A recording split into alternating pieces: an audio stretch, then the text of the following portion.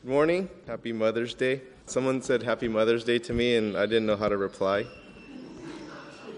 I just said thank you. I even got a card. You think I'm kidding? I got a card. Thank you. We're in the middle Holy Spirit series, and so I'm not really good at the theme stuff at all, like Mother's Day, Father's Day.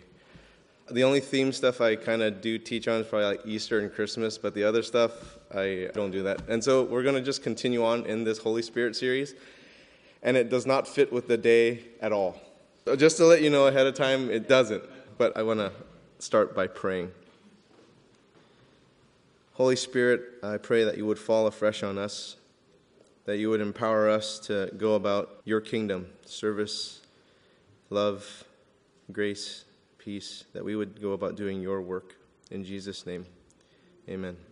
So we started this about a couple of weeks ago, and last week we took a look at the Holy Spirit as the third person in the Trinity and looked at how he convicts the world of sin, of righteousness, and of judgment. And if you have any questions about that, you can listen to last week's sermon on iTunes. So we started this 2 weeks ago, and we've looked at so far just how the eternal Holy Spirit, what he did in the past, what he's doing now. And so for this morning, we're going to take a closer look at what the Holy Spirit is currently doing now, but going to be carrying into the future. John wrote, when he was locked away on the island of Patmos in Greece, he wrote the book of Revelation. And so we're going to talk a little bit about eschatology, the study of the end times, and maybe a little bit of what the Holy Spirit's role is in that. In Revelation chapter 13, verse 2, John wrote, "And the beast," and this is in reference to the Antichrist, "that I saw was like a leopard, its feet were like a bear's, and its mouth was like a lion's mouth. And to it the dragon gave his power and his throne and great authority." It's prophesied that the Antichrist will come and take over the world. Governments around the world will cede to him as Satan will provide him with his power and authority over all of the earth. In Revelation chapter 19, John wrote, "And I saw the beast," this is in reference to the Antichrist, "and the kings of the earth with their armies gathered to make war against him," Jesus, "who was sitting on the horse and against his army." Revelation informs us of a final battle with Satan before God reclaims control of the earth. And Satan will not reign over the earth anymore. Back to Genesis. In the beginning, God created the earth, and the earth was God's. And you recall from last week that God said in Genesis chapter 1:26, "Let us make man in our image, after our likeness," the Trinity present there. That the Holy Spirit was fully involved in creation. Well, let's read on in that verse because it's going to give us a little bit more context about how things were created and how it was ruined. "And let them have dominion over the fish of the sea and over the birds of the heavens and over the livestock and over all the earth and over every creeping things that creep on the earth." God gave dominion over all the earth. He gave people, and he gave them the responsibility to rule the earth. But that dominion was forfeited to Satan when sin entered the picture. Adam and Eve believed that they knew better than God. That was their sin, that they were able to discern better than God what was good and what was evil. And in their disobedience of rejecting the all-knowing God, they forfeited their rule to Satan. How did this happen? Well, in Romans chapter 6, verse 16, Paul wrote, "Do you not know that if you present yourselves to anyone as obedient slaves, you are slaves of the one whom you obey, either of sin which leads to death or of obedience which leads to righteousness?" Adam presented himself in obedience to Satan, therefore becoming a slave to Satan. Adam forfeited dominion over the earth to Satan with his rebellion against God and became enslaved to sin, sentenced to death. So how would God restore things the way that they ought to be, which is the definition of righteousness, right? Righteousness is how things ought to be. Well, God would send his son. God would send Jesus to redeem it back. Satan said to Jesus in Luke chapter 4, verse 6, "To you I will give all this authority and their glory, for it has been delivered to me, and I give it to whom I will." He said that to Jesus when he was tempting him. He took him to a high point, looked over all these things, and said, all these kingdoms can be yours. And Satan said, I give it to whom I will. He's not lying there. It's his. And Jesus didn't tell him that he was wrong because Satan was the ruler of the world. And that's why Jesus was sent, to redeem it back. And the plan would be fulfilled through his death on the cross. Now, Peter wrote in 1 Peter chapter 1, verses 17 through 19, and if you call on him as Father who judges impartially according to each one's deeds, conduct yourselves with fear throughout the time of your exile, knowing that you were ransomed from the futile ways inherited from your forefathers, not with perishable things such as silver or gold, but with the precious blood of Christ, like that of a lamb without blemish or spot. Christ redeemed us on the cross with his blood. And the redemption was finished at the cross, but there's a not yet aspect to the redemption. Hebrews chapter 2, verses 7 and 8. You made him for a little while lower than the angels. You have crowned him with glory and honor, putting everything in subjection under his feet. Now, in putting everything in subjection to him, he left nothing outside his control. At present, we do not yet see everything in subjection to him. Catch that last sentence? At present, we do not yet see everything in subjection to him. See, the price was already paid, and everything is subject to Jesus' feet, but we do not yet see everything in subjection to him. So what proof do we have that this redemption has indeed taken place? The Holy Spirit. The Holy Spirit is the deposit of the redemption transaction. Jesus redeemed us. We belong to him, even as Satan is ruler of this world right now. But to prove who we belong to, we have the Holy Spirit. And so in the future, Jesus will take back what he already redeemed. That not yet will be not yet no longer. It will fulfill the transaction. And you can read about this in Revelation chapter 5, when Jesus takes back the rulership of the world. But for now, God has allowed Satan to be in control of the world. But those who have faith in Jesus can be redeemed from Satan. They may have the Holy Spirit in a not yet fully redeemed world. Make sense? And so in the current conditions, we currently continually face spiritual warfare. Right? Jesus said in Matthew chapter 5, verse 13, you are the salt of the earth, but if salt has lost its taste, how shall its saltiness be restored? It is no longer good for anything except to be thrown out and trampled under people's feet. So there's this battle for spiritual saltiness. So when someone says you're salty, it's not always an insult, right? But there are some Christians out there who have lost their saltiness, and they've lost their taste. How? Sin, compromise, which has severely weakened the followers of Jesus and his church. Now, in the last days, the church will have little power, very little power. And it makes me wonder if we are in the last days today, because the church has very little power.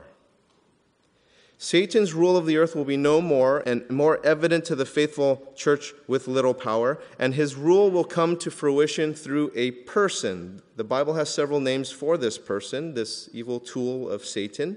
He is known as the beast in Daniel and in Revelation. He is referred to as the man of lawlessness or sin, or the son of perdition or destruction by Paul. And in 1 John, John refers to him as the Antichrist.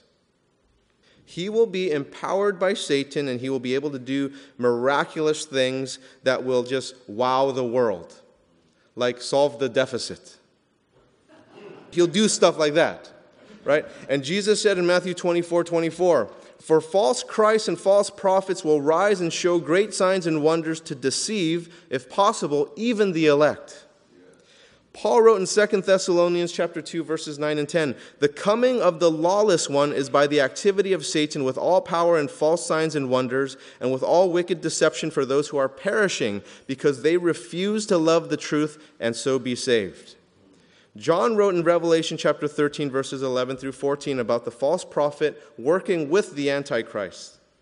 Then I saw another beast, this is the false prophet, rising out of the earth. It had 2 horns like a lamb, and it spoke like a dragon. It exercises all the authority of the first beast in its presence, and makes the earth and its inhabitants worship the first beast, whose mortal wound was healed. It performs great signs, even making the fire come down from heaven to earth in front of people. And by the signs that is allowed to work in the presence of the beast, it deceives those who dwell on the earth, telling them to make an image for the beast that was wounded by the sword and yet lived. The prophet Daniel wrote a lot about this.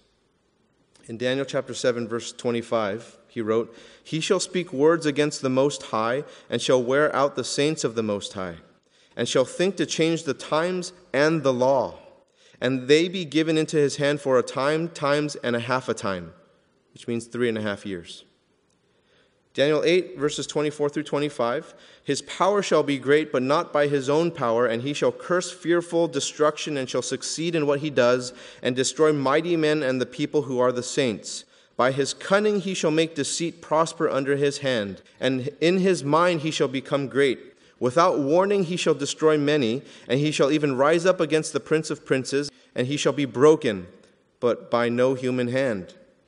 Daniel 11, verse 36, "And the king shall do as he wills. He shall exalt himself and magnify himself above every god, and shall speak astonishing things against the God of gods. He shall prosper till the indignation is accomplished, for what is decreed shall be done." Paul wrote of this man of lawlessness, this son of destruction, in 2 Thessalonians chapter 2, verse 4. "Who opposes and exalts himself against every so-called God or object of worship, so that he takes his seat in the temple of God, proclaiming himself to be God."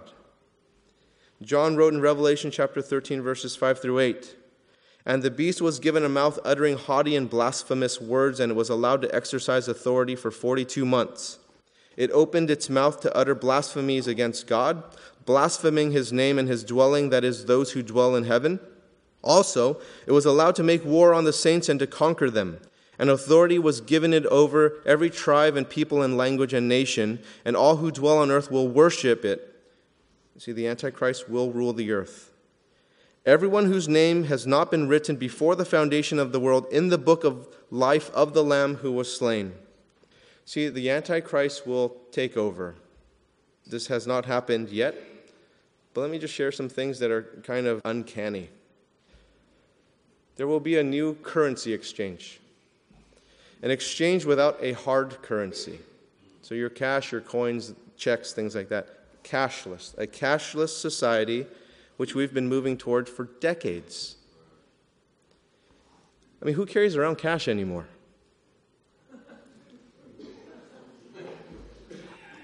You're in the minority. It's like less than 10% of you. Or is it because you live in Oakland? We got to be smart. We got to be smart. Now, any of you who have been to a meal with me or a coffee shop or gone shopping or anything like that, you know that I almost never carry cash. And part of it is because I want you to pay, but the other... I kid. It's just not convenient. I mean, why bother stopping by a bank or ATM anymore? I hardly go to the bank or ATM. You know what? The only time I go to the bank or the ATM is if someone gave me a check that I have to deposit. Other than that, I never go. Never. Probably because I don't have money either, but most transactions are done without cash or check. Credit card, debit card, e-banking, PayPal, NFC, right? Near-field communication through your smartphone or Google Wallet. We are moving to cashless, checkless society. That's where we're going. Now, John wrote this in Revelation chapter 13, verses 16 and 17. "Also it causes all, both small and great, both rich and poor, both free and slave, to be marked on the right hand or on the forehead, so that no one can buy or sell unless he has the mark, that is the name of the beast or the number of its name." When I was a kid and I heard my pastor talk about these things, I would always wonder, what are you talking about? What are you talking about? And then he kept talking about it, and as technology kept on going, I was like, And now you have this NFC stuff, and you just kind of wave your Google Wallet over it or your phone, or you take pictures of that little sign. I don't know what they call that little thing, but you can pay so many things now doing that.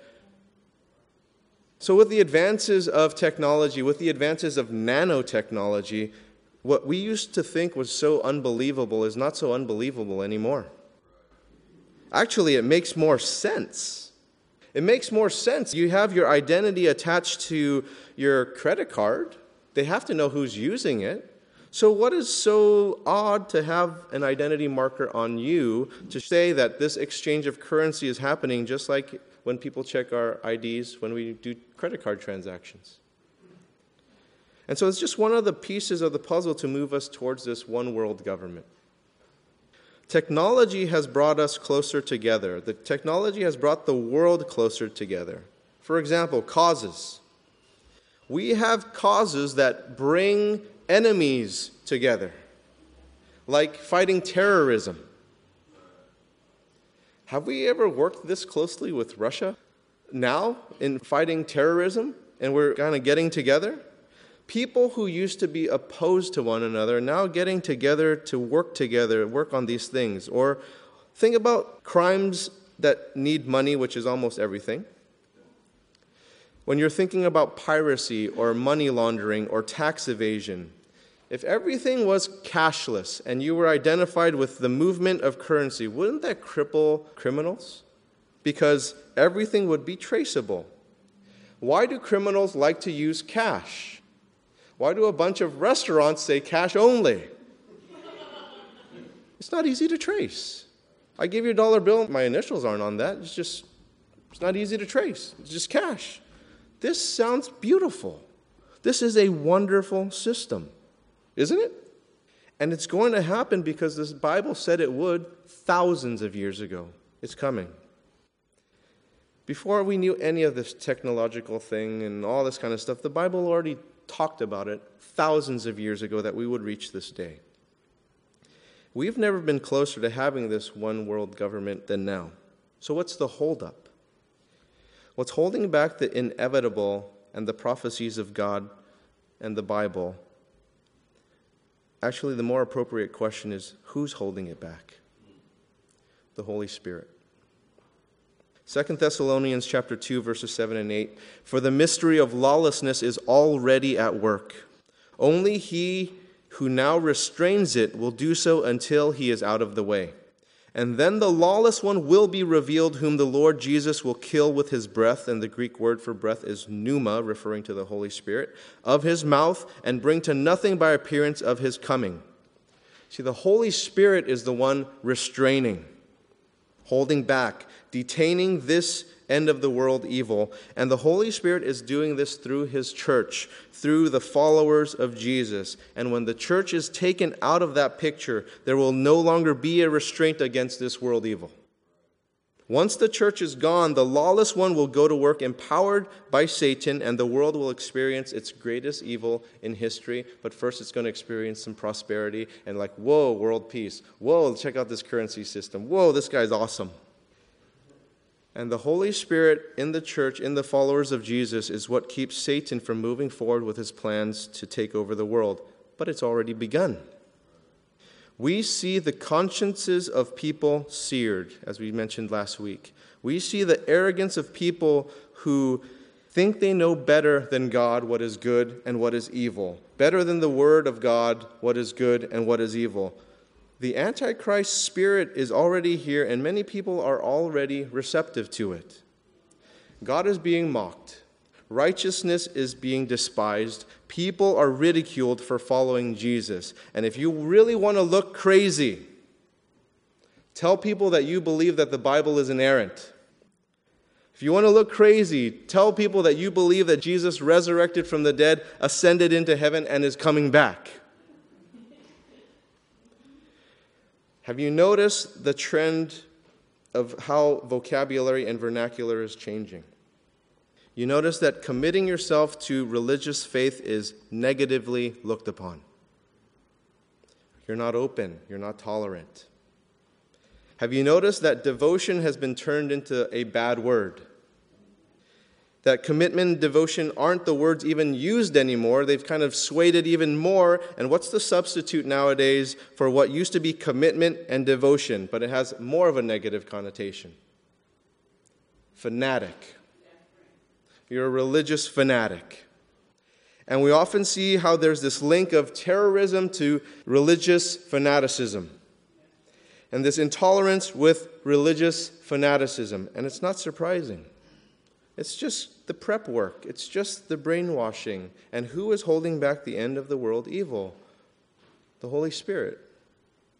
In Revelation chapter 11, verse 7, John prophesied, "And when they have finished their testimony, the beast that rises from the bottomless pit will make war on them and conquer them and kill them." But the Antichrist can't do this until the church has finished its testimony. And through the power of the Holy Spirit, we are the restraining force that God is using to go against evil. It's a spiritual work. Now, how often do Christians look more to politics than they look to prayer? How often do we look to addressing things in physical ways when the battle is a spiritual one? Amen. To fight spiritual battles in the flesh, you lose. It's a losing proposition. And it's no wonder the church in many cases has become powerless. We sometimes address spiritual things with physical things. And I get it. To fight hunger, you provide food. And to fight disease, you provide medicine. But when we fight the powers of darkness and the things that are spiritual in nature, we need to fight them spiritually. We need to pray. We need to know our Bible. We need to be empowered by the Holy Spirit. The Holy Spirit restrains the Antichrist, and it will be in His timing when He no longer restrains, and God is in control of that. It is in His timing when He will be released. But in the meantime, we need to be filled with the Holy Spirit to impact lives today. We need to be baptized with the Holy Spirit. Now, what is that? Baptism of the Holy Spirit. What is that? Now we have to shift gears. Enough of this Revelation talk. We got to shift gears here. Baptism of the Holy Spirit. All four gospel accounts record the baptism of the Holy Spirit. All of them. Matthew chapter 3, verse 11. Mark chapter 1, verse 8. Luke 3:16. John 1:33. It's all recorded. Just for the sake of time, let's just read Matthew's account. And this is John the Baptist, Jesus' cousin, speaking. And he said, "I baptize you with water for repentance, but he who is coming after me is mightier than I, whose sandals I am not worthy to carry. He will baptize you with the Holy Spirit and fire." John answered, saying unto them all, "I indeed baptize you with water, but one mightier than I cometh, the latchet of whose shoes I am not worthy to unloose. He shall baptize you with the Holy Ghost and with fire." I just like the old King James Version. Like, it's pretty cool. Part of these things I like to incorporate that one instead. John the Baptist prophesied about Jesus, the one who would come after him, who is mightier than him. And we read about this in Acts chapter 1, verses 4 through 5. "And while staying with them, this is the resurrected Jesus. He died already. He's resurrected. Ordered them not to depart from Jerusalem, but to wait for the promise of the Father, which he said, 'You heard from me. For John baptized with water, but you will be baptized with the Holy Spirit not many days from now.'" Baptized with the Holy Spirit. This is different from regeneration that we experience when we come to faith in Jesus. When we come to faith in Jesus, we are regenerated. We are born of the Holy Spirit. But there is a different experience with the Holy Spirit in the baptism of the Holy Spirit, which is also different from water baptism. In 1 Corinthians chapter 12, verse 13, the Apostle Paul wrote, "For in one Spirit we were all baptized into one body, Jews or Greeks, slaves or free, and all were made to drink of one Spirit." The Holy Spirit is the one Spirit who baptizes us into the body of Christ, but it is Jesus who baptizes us with the Holy Spirit. Now, we're going to be having this water baptism in Lake Temescal on Saturday. And typically, it's me and someone who has been instrumental in the spiritual life of one who's getting baptized, who baptizes the individual. And the element in that baptism is water. Right? That person is baptized into water. They are immersed in water. Baptism of the Holy Spirit is different. It's where Jesus is the baptizer, not the pastor.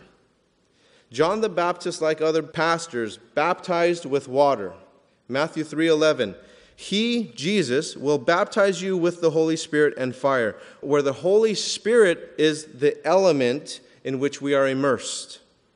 Right? Just as we are immersed in water baptism, the baptism of the Holy Spirit is immersion in the Holy Spirit. Now, there are three prepositions that distinguish the three different types of relationships with the Holy Spirit in the Greek language. In John chapter 14, Jesus encouraged his disciples on the night of his betrayal that they needed encouragement because Jesus told them that he was going away and they couldn't go with him, and so they got worried about this. And so he told them in verses 16 and 17, "And I will ask the Father, and he will give you another helper to be with you forever, even the Spirit of truth, whom the world cannot receive because it neither sees him or knows him. You know him, for he dwells with you and will be in you." Now, did you catch those prepositions? With and in. Jesus said the Holy Spirit will dwell with us. And the Greek preposition word is para. It means with, which means by, beside, near, right? When we think of parallel, right? Two lines that never intersect, they're just right next to each other. And then there's this different preposition, in. The Holy Spirit dwells with you and will be in you. So the Holy Spirit dwells with us and he will be in us. And the Greek word for in is en, and it means in. That's what it means. The Holy Spirit dwelling in you is what happened to the disciples in John chapter 20. In John 20, the resurrected Jesus appeared to his disciples who locked themselves behind closed doors because they were fearful of the Jews. And so they were locked there, and then Jesus revealed himself, showing them his wounds, and showing them his hands, and showing them his side. Now, realize that the disciples, they were already regenerated. They were already saved, born again. They already came to faith in Jesus. Now you look at John chapter 20, verses 21 and 22. Jesus said to them, "Peace be with you, as the Father has sent me, even so I am sending you." And when he had said this, he breathed on and said to them, "Receive the Holy Spirit." That's when the Holy Spirit indwelled them. See, that was a distinct, separate event from when they were saved, born again. See, they were already regenerated. They were already born again. And so this receiving of the Holy Spirit was not that regeneration. It was a different experience. And from that time, the Holy Spirit indwelled in them, which is different still from Acts chapter 1, verse 4, the baptism of the Holy Spirit. Before our regeneration, before our conversion, the Holy Spirit convicted us of our sin, of our righteousness, of judgment. And he revealed that Jesus was the one who could take our sins upon himself so that we could have a relationship with a holy God. The Holy Spirit convicts us of sin, righteousness, and judgment. Last week's sermon. And through the work of the Holy Spirit, we come to accept Jesus as our Lord and Savior. When you and I accepted Jesus by faith as Lord of our life, as Savior of our life, the Holy Spirit came into our life and he indwells in us. That's en, but that's different from the baptism of the Holy Spirit. Dwelling in us, the Holy Spirit works to mold, shape, conform us into the image of Jesus. And it's not by our might, it's not by our power, but it's by his Spirit that we come to relationship with Jesus. Paul wrote in 1 Corinthians chapter 6, verse 19, "Or do you not know that your body is a temple of the Holy Spirit with you, whom you have from God? You are not your own, for you were bought with a price." Romans 8, verse 9, "You, however, are not in the flesh, but in the Spirit. If in fact the Spirit of God dwells in you, anyone who does not have the Spirit of Christ does not belong to him." Every born-again Christian has the Holy Spirit indwelling in them. We are born again by the Spirit into the body of Jesus. But not every follower of Jesus has the baptism of the Holy Spirit. The baptism of the Holy Spirit is a distinct experience from the Holy Spirit, beginning with para. He's with us. And then he's in us. He's en. And it comes after believing in Jesus. Now you might wonder when. It's up to him. Now each one of us who has been born again, we've experienced the Holy Spirit with us. We've experienced the Holy Spirit in us, but not all of us have experienced the Holy Spirit upon us, over us. And this is the third preposition, upon, or the baptism of the Holy Spirit. We had the Holy Spirit with us to convict us of sin, righteousness, and judgment, to bring us to faith in Jesus. And when we confessed our faith in Jesus, the Holy Spirit indwelled in us. Then Acts chapter 1, verse 8, "But you will receive power when the Holy Spirit has come upon you, and you will be my witnesses in Jerusalem and in all Judea and Samaria and to the end of the earth." The Greek word for upon is epi, like epidermis, covered, all over. Where the Holy Spirit comes over us, he comes upon us. The baptism of the Holy Spirit is to empower the believer for his service. The Holy Spirit with us is to lead us to Jesus. It's an outer work, right? He's outside.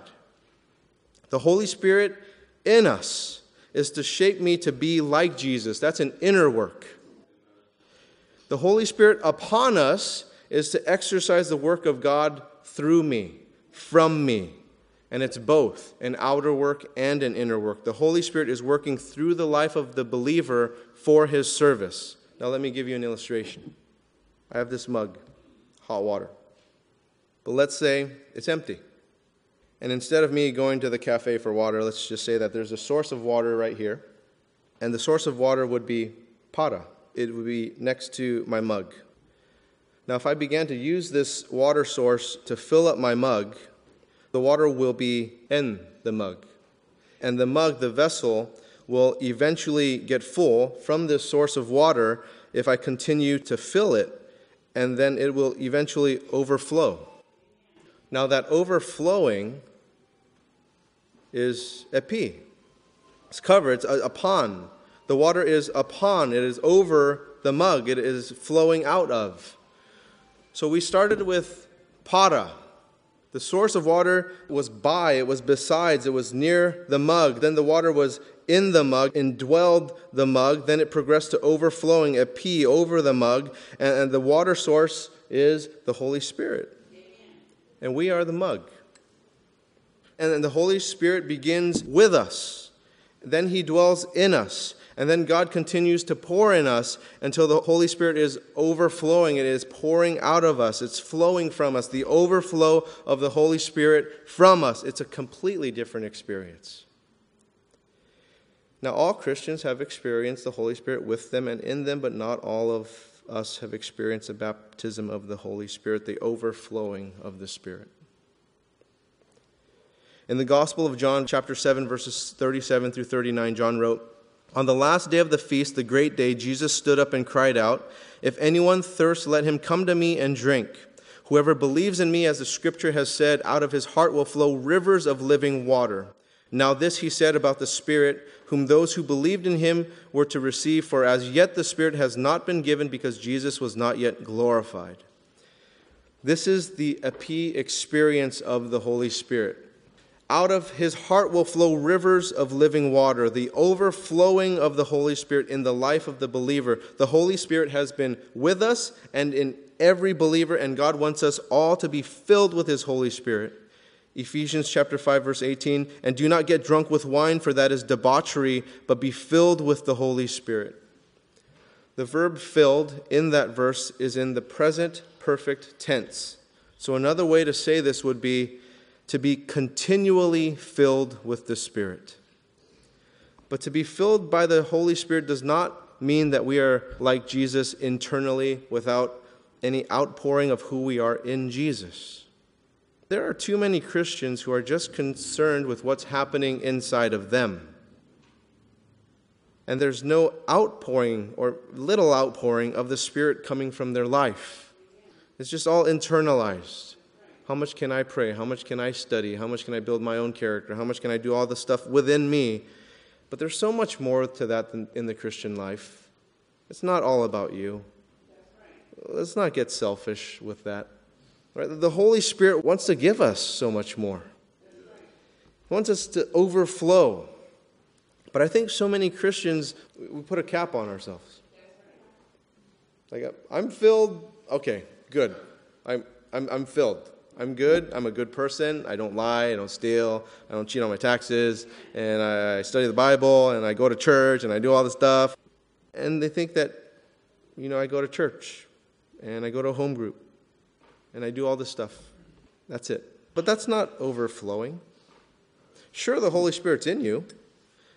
You're being made more and more into the image of Christ internally. But where's the outpouring of who you're becoming like? And it's not something that we determine. That's the Holy Spirit. But how many of us want to overflow with the Holy Spirit? You can pray for that. You can ask for that. You can desire that and be in service to the kingdom of God. Now in Acts chapter 2, it's the day of Pentecost, and this crowd began to grow because they were just amazed. They were astonished at what was happening with the followers of Jesus. Then Peter preaches about Jesus to this crowd, how they killed the Messiah, and then the Holy Spirit convicted them of sin, of righteousness, and judgment, and they recognized that. Now Luke recorded in Acts chapter 2, verses 37 through 39, "Now when they heard this, they were cut to the heart and said to Peter and the rest of the disciples, 'Brothers, what shall we do?' And Peter said to them, 'Repent and be baptized every one of you in the name of Jesus Christ for the forgiveness of your sins.'" See, the Holy Spirit was with them and in them. "And you will receive the gift of the Holy Spirit. The Holy Spirit will be upon them, overflowing out of them as evidence of what happened in the book of Acts and in the early Christian church. The world changed through the power of the Holy Spirit for the service of the kingdom of God. Now verse 39, "For the promise is for you and for your children and for all who are far off, everyone whom the Lord our God calls to himself." See, the Holy Spirit didn't stop at the apostles. "For the promise is for you and for your children, and for all who are far off, everyone whom the Lord our God calls to himself." Now, aren't we in 2014 part of everyone? Right? The Holy Spirit is for today. And I don't think the church needs more programs. I don't think the church needs to follow the newest trends and fads for doing church. I don't think the church needs these methodologies that are working for corporations, and therefore we're going to try to bring them into the church and try to do what they're doing out there to be successful. I think we need the Holy Spirit. That's what we need. And I hope that the teachings from this Holy Spirit series will help in living in the fullness of the Spirit. We need the Holy Spirit to come upon us, to baptize us, to be empowered to do things beyond our ability, beyond our gifting, beyond our talents, to serve the world in such amazing ways that there will be this spiritual awakening. The church and each individual believer needs the Holy Spirit to do a fresh work for us to affect change in our community. But do we really want it? Because I see more of this. I see way more of this. Because how often do we pray for it? We want to institute all this social change and people are getting busy, but a lot of it's out of the flesh. How much of it is dependent on this and uncapping it and letting it flow? And are we asking God for the Holy Spirit to come upon us, to overflow from us? Jesus said in Luke chapter 11, verse 13, "If you then who are evil know how to give good gifts to your children, how much more will the Father who is in heaven give the Holy Spirit to those who ask him?" Now let's not think that the baptism of the Holy Spirit is the end-all of the Christian experience. It's not. It's just a beginning to the Holy Spirit's power working in the life of the believer for service in his kingdom. And it's one of many experiences with the Holy Spirit.